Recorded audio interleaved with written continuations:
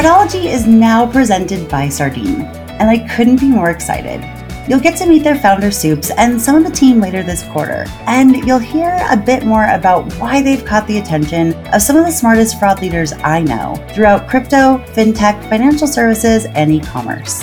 Thanks again to Sardine for supporting this episode of Fraudology. I hope you enjoy it.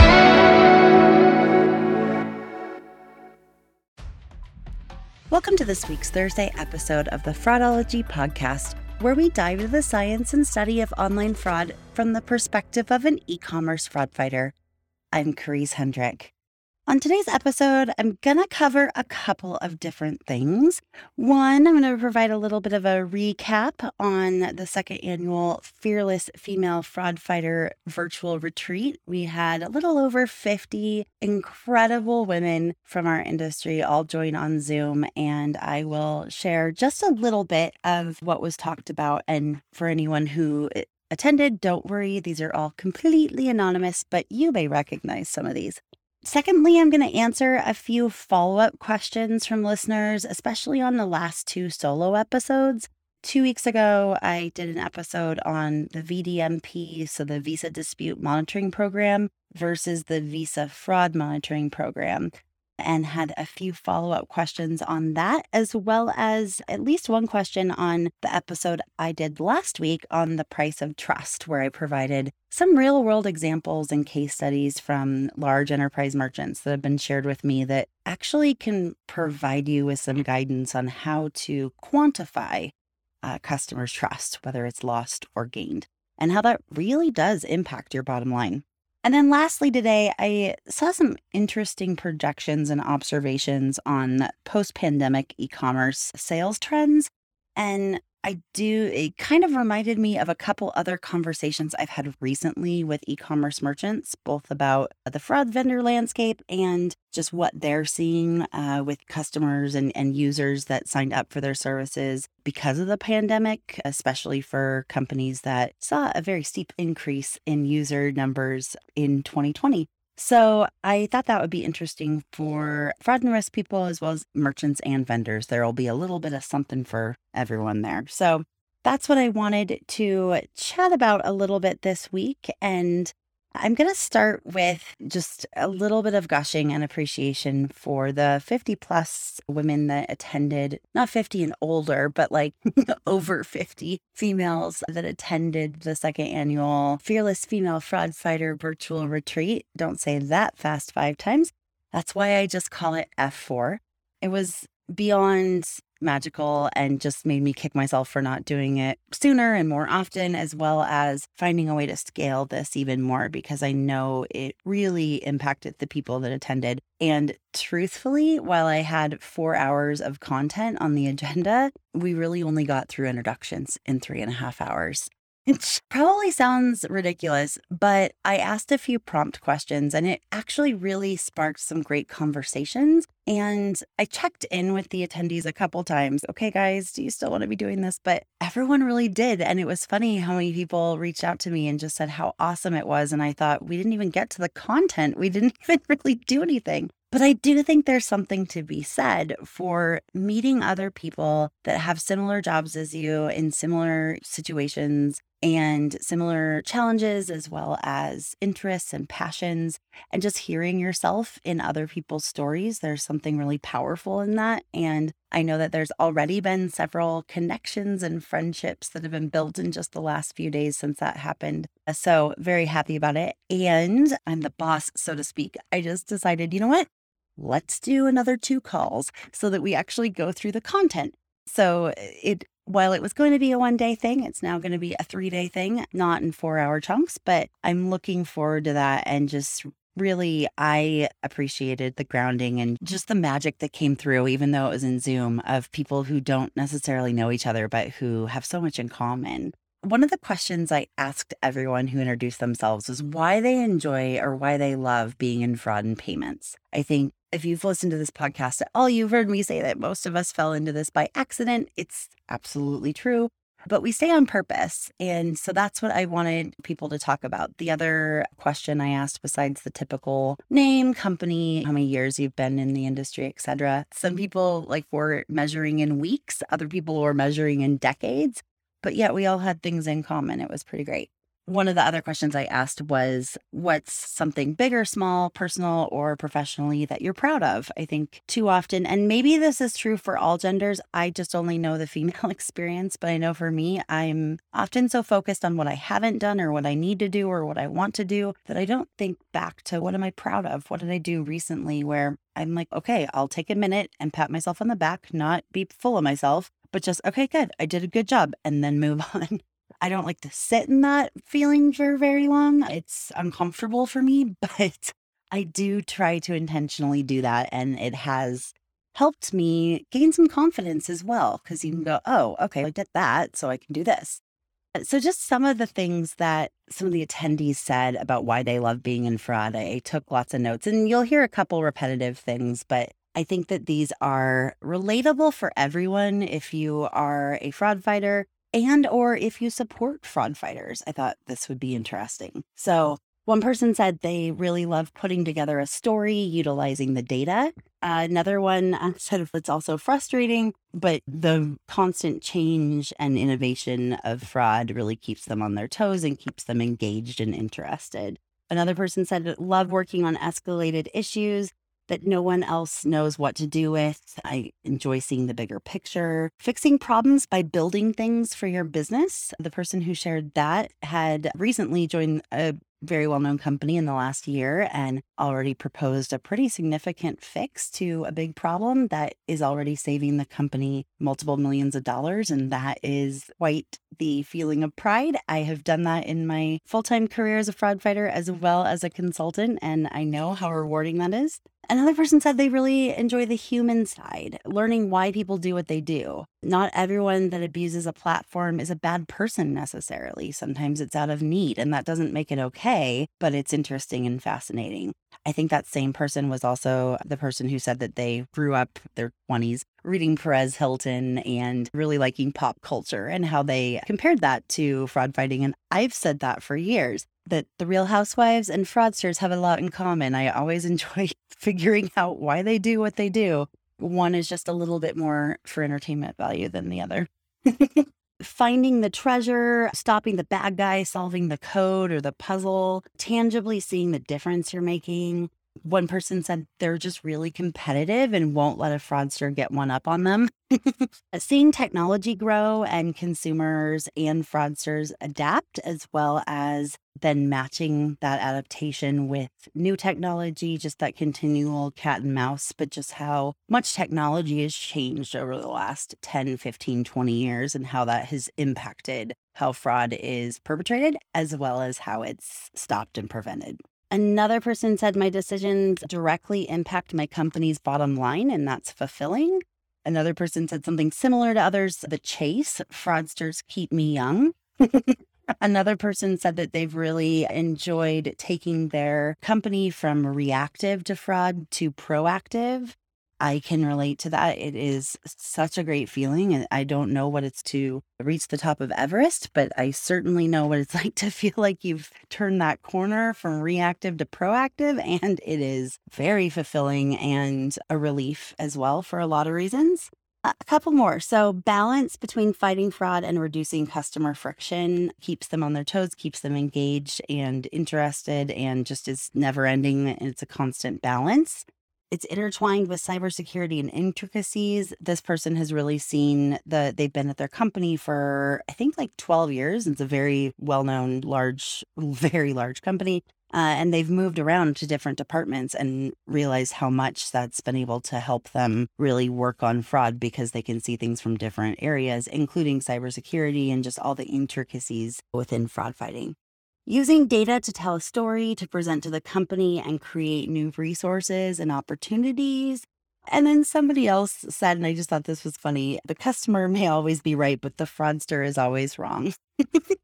So anyway, those are just some of the ones that I wrote down that I thought were fun to share with the group because I bet that you can relate to a lot of those. And if you can't, then maybe it helps you better understand the people that you are. Sardine is now sponsoring Fraudology, and one of the reasons I've been so impressed by Sardine is their founder, Soups Ranjan. You'll hear my full conversation with him in the next few weeks, and you'll get to hear about some of his experiences and his passion for fraud fighting for yourself. But the TLDR, or the high-level summary, is that he started out as a fraud fighter with an engineering and data science background. And he was tasked with quickly identifying a fraud solution for one of the fastest growing companies in the relatively new and high-risk crypto industry almost a decade ago. But after learning about the available options for online fraud detection, he became frustrated with the existing tools on the market. And as fellow fraud fighters, I think a lot of us know exactly the kind of tools he was frustrated with. The legacy fraud tools that just return a score or a signal or a yes, no, maybe, without your team getting to understand all of the aggregated data or the value attributed to each data point that goes into calculating that score. Or the vendor who won't give you your company's data for your own models. And their own user interface was probably an afterthought. And let's be honest, Soup wasn't the only one who's been frustrated by the status quo in fraud technology. But not all of us are able to rage quit our jobs, recruit a few of the smartest risk engineers we've ever known, and go build a fraud platform that is truly built by the fraud squad for the fraud squad. A platform for KYC, AML, and payment risk all in one product that lets the client company decide how to best use the massive amounts of data that's available to them. And that's pretty much exactly what Soups did a few years ago. And the result of those efforts has become one of the fastest growing solution providers in fraud that I've seen in many years. And that company is Sardine. To learn more about Sardine or to book a personalized demo, you can go to www.sardine.ai or just click the link at the top of the description for today's episode. Supporting. Switching gears here. It's not really a fast transition, but I received a couple of, or I guess a seamless transition is what I meant to say, but I received a couple of questions from listeners about some of the past podcast episodes that I thought other people might have too. In one case, I met with a merchant, two people at a merchant this past week, and they said, "Did you do that VDMP versus VFMP episode for us?" And I was like, "Not really. Actually, I've gotten that question a lot, but I'm really glad it was helpful." And they broke out their notes, and that was rewarding for me. I'm glad that this can be a helpful medium for other people to learn about things. I think the first thing that they mentioned that they were frustrated with was when this particular company found out of the blue, like it mostly happens, that they were on the Visa fraud monitoring program. They felt like none of the companies that they worked with had the answers that they needed or were able to help them in the way that they needed. So they went to their payment processor was the one that gave them the information, because the way Visa and MasterCard are set up with an open loop system is that they don't interact directly with merchants or with cardholders. Instead, issuers interact with cardholders, and payment processors and acquirers, they interact with merchants in the messaging system. And that can be challenging when you have a payment processor that doesn't fully understand the program or know how to explain it to people. I guess if you work for a payment processor and you are delivering this information, I would urge you to consider that the people you're talking to may have never been on this list, and now they have to explain it to other people in their company.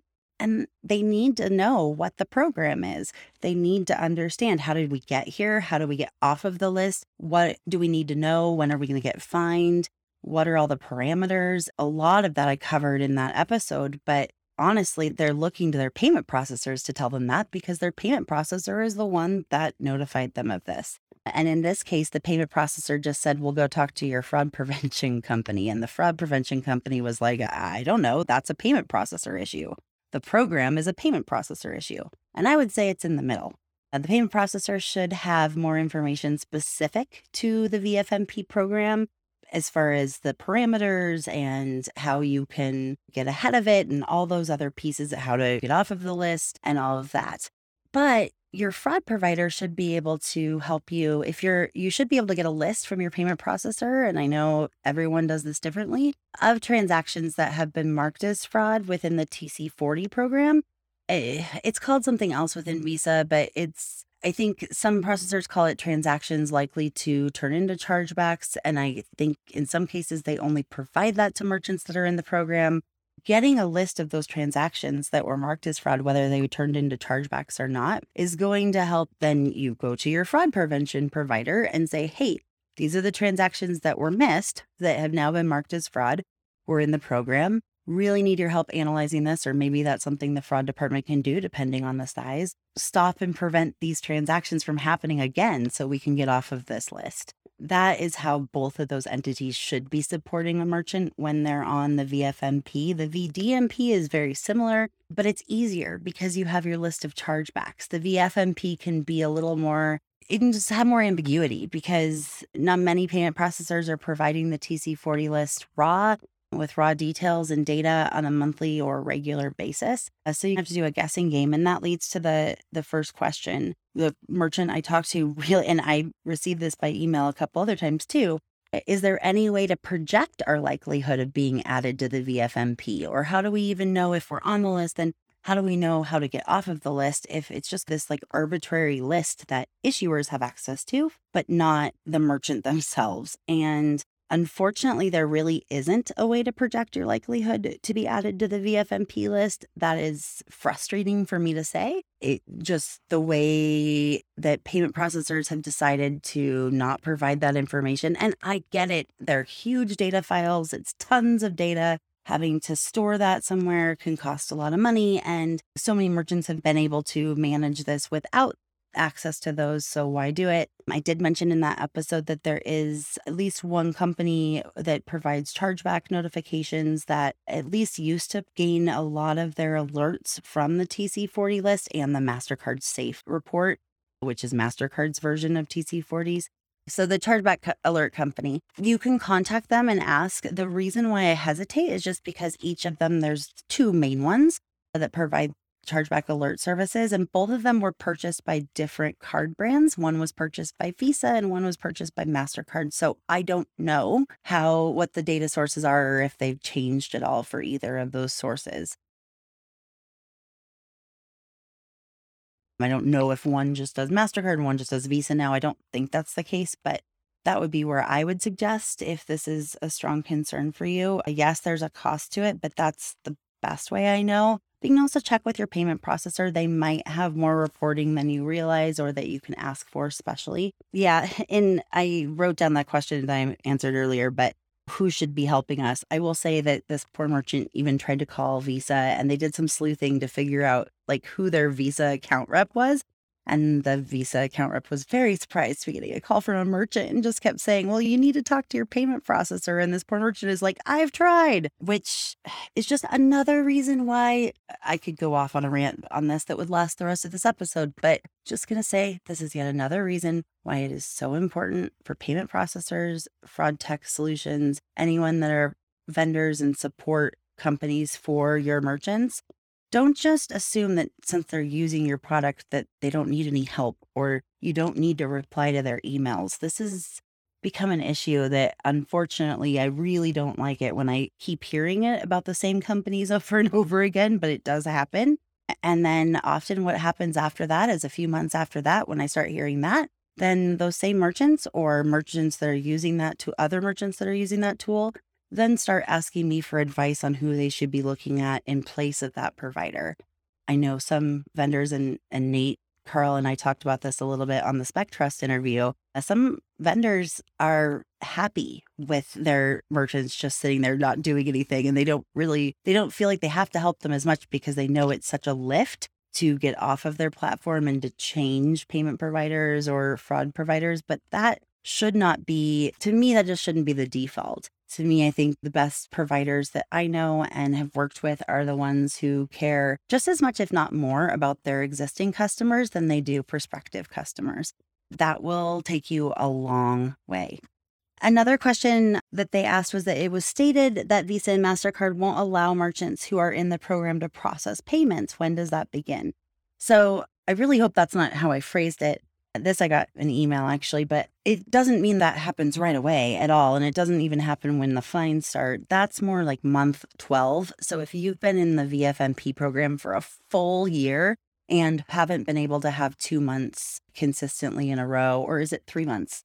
Sorry, the VFMP program is a little different than VDMP, in a row without fines, then you could get to that. There's a lot of factors that go into that decision. It's not just a light switch that goes off at month 12, but it does depend on a few factors. But you should have had many calls with your payment processor and others by that point to really try to get that under control. And if you are getting to those final months in either the VDMP or the VFMP, I personally, and I know I'm very biased, think it would be critically important to bring in a consultant who has worked with lots of merchants to get them off this program. Wow, that's a plug, but it's just true. I mean, you're going to save so much more money hiring me or someone else that has all that experience to help strategize and get you off the program and do what you need to do than getting to the fine part where it's $50,000, $75,000, $100,000 a month. And on the VDMP, it's $50 to $100 extra per chargeback once you start getting fined. So sometimes it's worth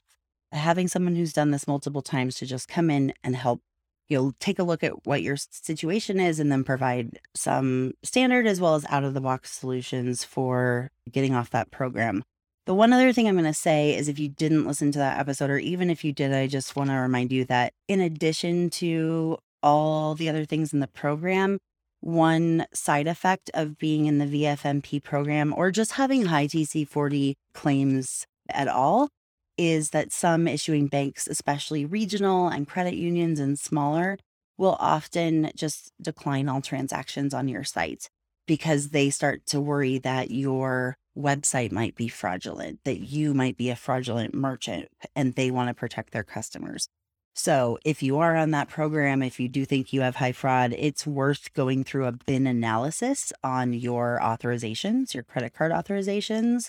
If you have a payments department, they're probably doing that. But if you don't, I highly recommend it. You can do it by BIN. You can do it by all different kinds of things, but at least doing it by the BIN, the bank identification number, first 6 digits of the card, sorting out your payment declines from your bank by that and looking for trends can help you identify if you have a problem with that. And really, there's no seamless way to have an issuer change their mind, but you can attempt to reach out or work with your payment processor to at least get those fraud claims lower so that you can increase your authorizations, because that really is impacting your bottom line.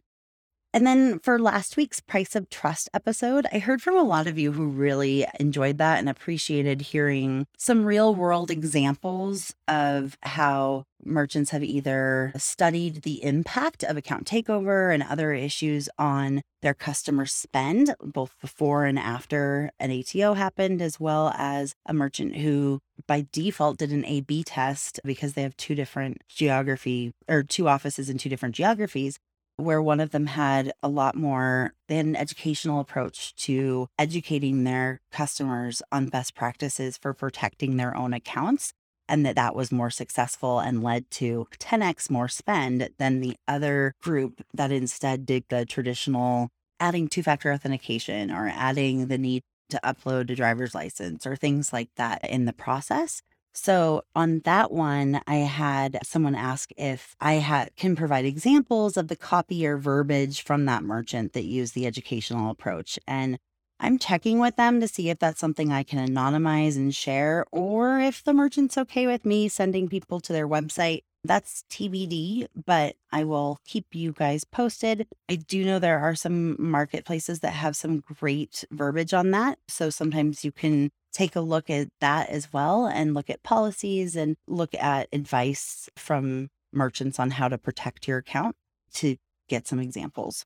So lastly, I saw a study today actually that talked about how sales volumes online, we knew this part, the sales volumes online grew 30% almost overnight in Q2 of even end of Q1 and Q2, 3, and 4 of 2020. And that growth continued into 2021. But now this study is saying that it's normalizing to pre-pandemic sales levels. According to the eMarketer US survey, this is US specific. I know there are a lot of amazing international listeners, so I'm sorry for that. But I also know a lot of you have e-commerce sites in the US. I believe that these aren't going to be too far off for international. There's going to be some things to keep in mind geographically in some areas, but for the most part, I think these are fairly consistent with international in general. The projected year-over-year growth by category within e-commerce, apparel and sporting goods and groceries and food, etc., are expected to go down each year, probably because there's a larger market share that's already buying their products online.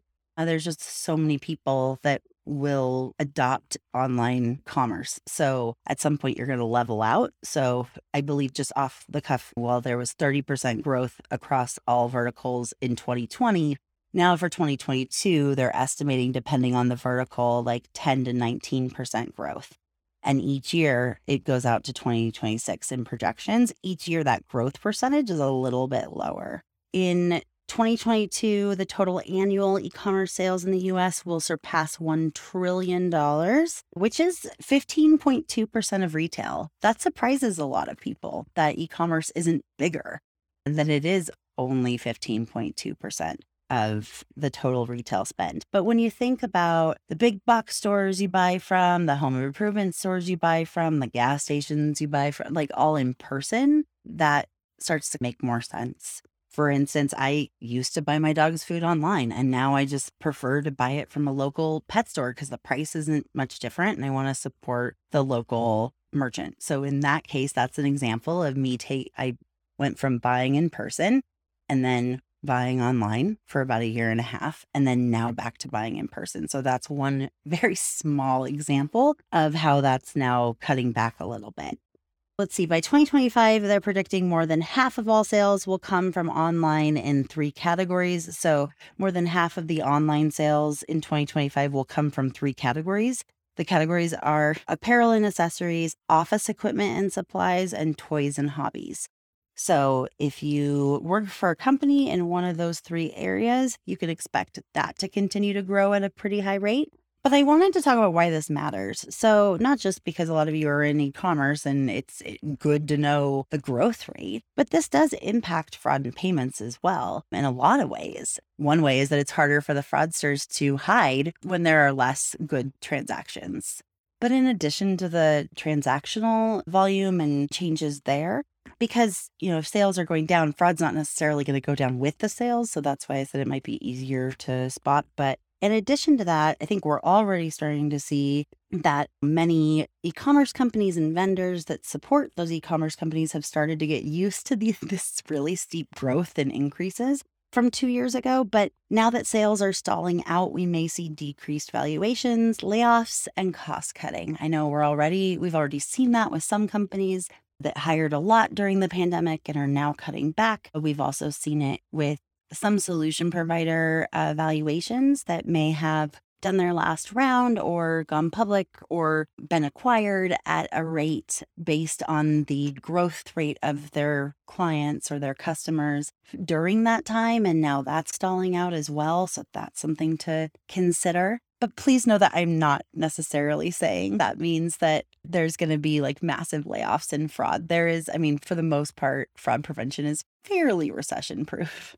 Another thing that I thought was interesting, I was talking to a merchant that has an app-based company that they saw significant growth in account numbers and dollars and all of that during the pandemic because they were one of those services or products that came in very handy during that time and that really created ease of getting items or doing things. I'm like trying to be very broad, and sometimes that's makes me sound like I don't know what I'm talking about. I'm just trying to be very broad.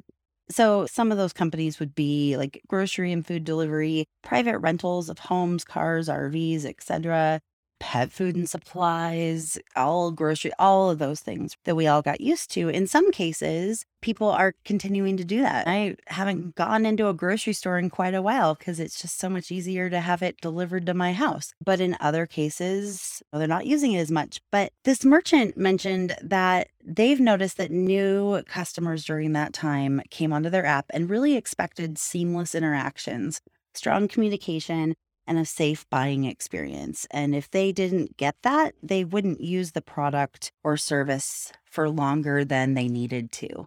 And I think that can be reflected on reviews for some of those services, as well as just in general. If you work for those companies, I'm sure you're tracking your active users. You know how I feel about active users versus active verified users, but that's a whole other thing.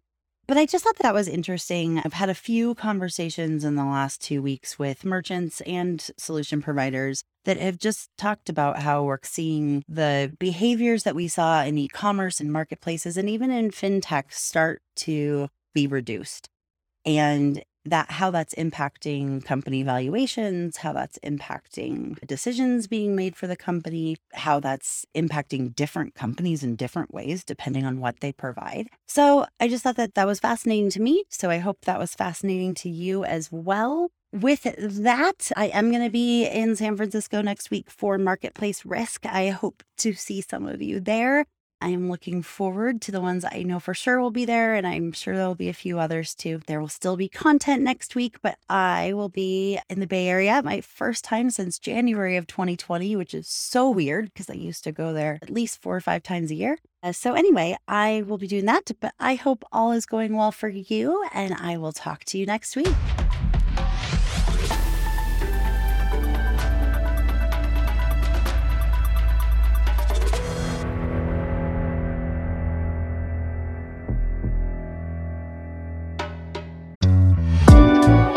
Thank you again to Sardine for sponsoring this episode of Fraudology and for supporting information sharing and collaboration across the FraudFighter ecosystem.